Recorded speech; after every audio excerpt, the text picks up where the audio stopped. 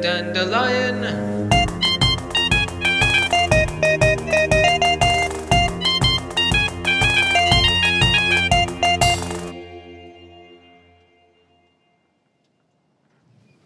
The cabin boy was scrubbing the decks. His hands were already starting to callous, and the smell of lye and salt were invading the upper reaches of his throat and nose. The dandelion was quite large, built for cargo. There was a lot to scrub.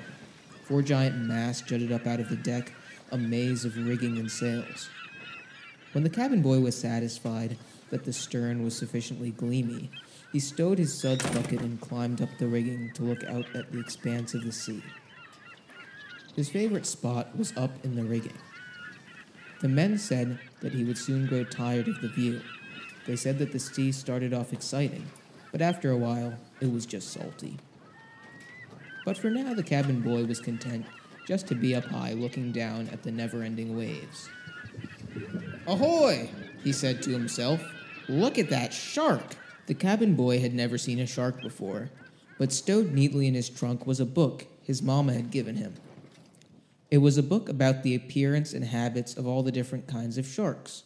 "Be careful. She had told him when she tucked in the book with his pajamas. Sharks are fascinating, but they can be dangerous, especially when they are hungry." The cabin boy scampered down the rigging to fetch the book. He scurried into the cramped space behind some barrels of pickled apples, where he slept and kept his things. One day, when he became a real sailor, he would get a hammock with the men and a locker, but for now he was content with the privacy of his little place behind the galley. Even if he couldn't stretch out on the coil of old rope he used for a bed, and even if it was rather hard and lumpy, at least he didn't have to listen to the men snoring. Instead, he could fall asleep to the sound of his friend, the cook, chopping celery. The cabin boy lifted the lid of his sea trunk and found the book. Also in the trunk was the oily newsprint bundle containing his mama's famous cookies. The cabin boy loved his mama's cookies, but he thought it might be interesting to see if the shark would eat one. He crammed the book and a cookie under his arm and ran back to see if he could still spot the thin monster. And there it was, circling off the port bow. The shark had a robust, streamlined body with a long, pointed snout and relatively small eyes. The cabin boy tossed the shark bits of cookies while he examined his book. "Probably a black tip," he said to himself. He watched it circle for a while, searching for crumbs. "Oh gee, I don't want to keep the captain waiting." The cabin boy tossed the beast the rest of the cookie and went to iron the captain's shirts. When at last all the shirts were stretched and pressed, the cabin boy tucked them into the captain's bureau and went to the mess hall to eat his lunch. He usually ate with the cook in the galley, but today the cook had left him a bowl of chowder because he was busy serving the captain a meal in his private quarters. In fact, the cabin boy had the entire mess hall to himself. It was the first sunny day in a week, and the men had all taken their lunch boxes out to the deck. They had also taken a barrel of whiskey.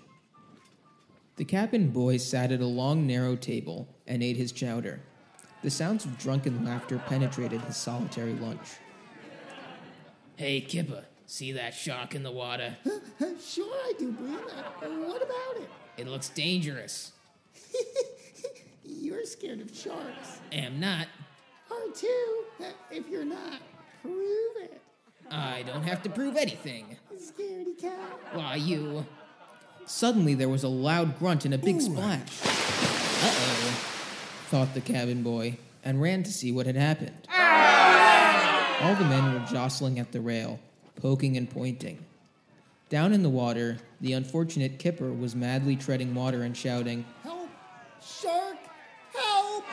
The shark, which seemed to be smiling, its 100 white teeth jiggling and angling in every direction, circled the frightened sailor. Bream had thrown Kipper off the boat and into the water. The other men dropped the anchor and were going to rescue the unfortunate fellow who had fallen in, but then they realized that there was still a shark in the water. I'm not going in there. Me neither. Especially not with that bloodthirsty monster. The cabin boy knew what was coming next. He was going to get wet.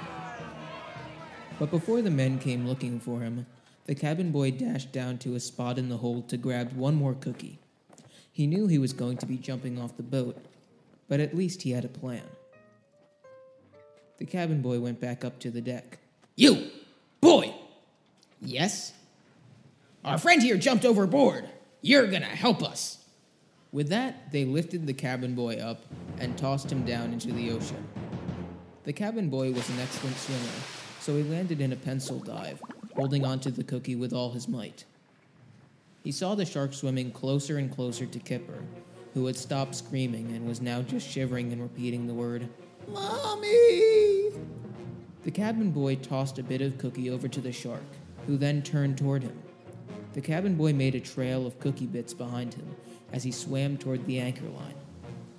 Kipper, seeing he was free from the threatening teeth, swam to the other side of the boat where the men tossed him a rope. The cabin boy climbed up the anchor line and walked, unnoticed, back to the spot in the hold. He could hear the men telling the captain all about how they had bravely saved Kipper from the vicious shark. The cabin boy went back to scrubbing until the dinner bell rang. When he walked into the mess hall, the men looked uneasy. You're not gonna rat us out to the captain or nothing, said one of the men threateningly. Yeah, he just gave us extra rations for bravery. It wouldn't do for him to know that you had anything to do with it, said another. We might have to slip it into his ear that you left your bucket laying around and Kipper tripped over it, said Bream, smiling at his own cleverness. No, I won't tell him, said the cabin boy. Really? I don't believe you, said Bream. Here, I'll give you some cookies. Then will you trust me? He drew a bunch of cookies out from his pocket and put them on a plate.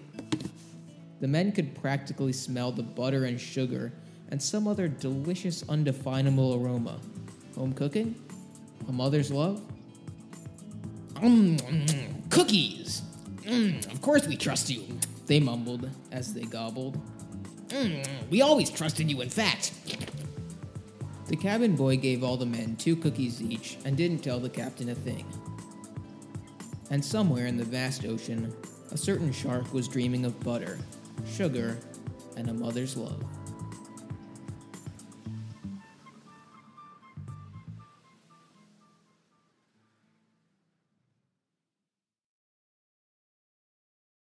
Thank you for listening to part 1 of the Dandelion story.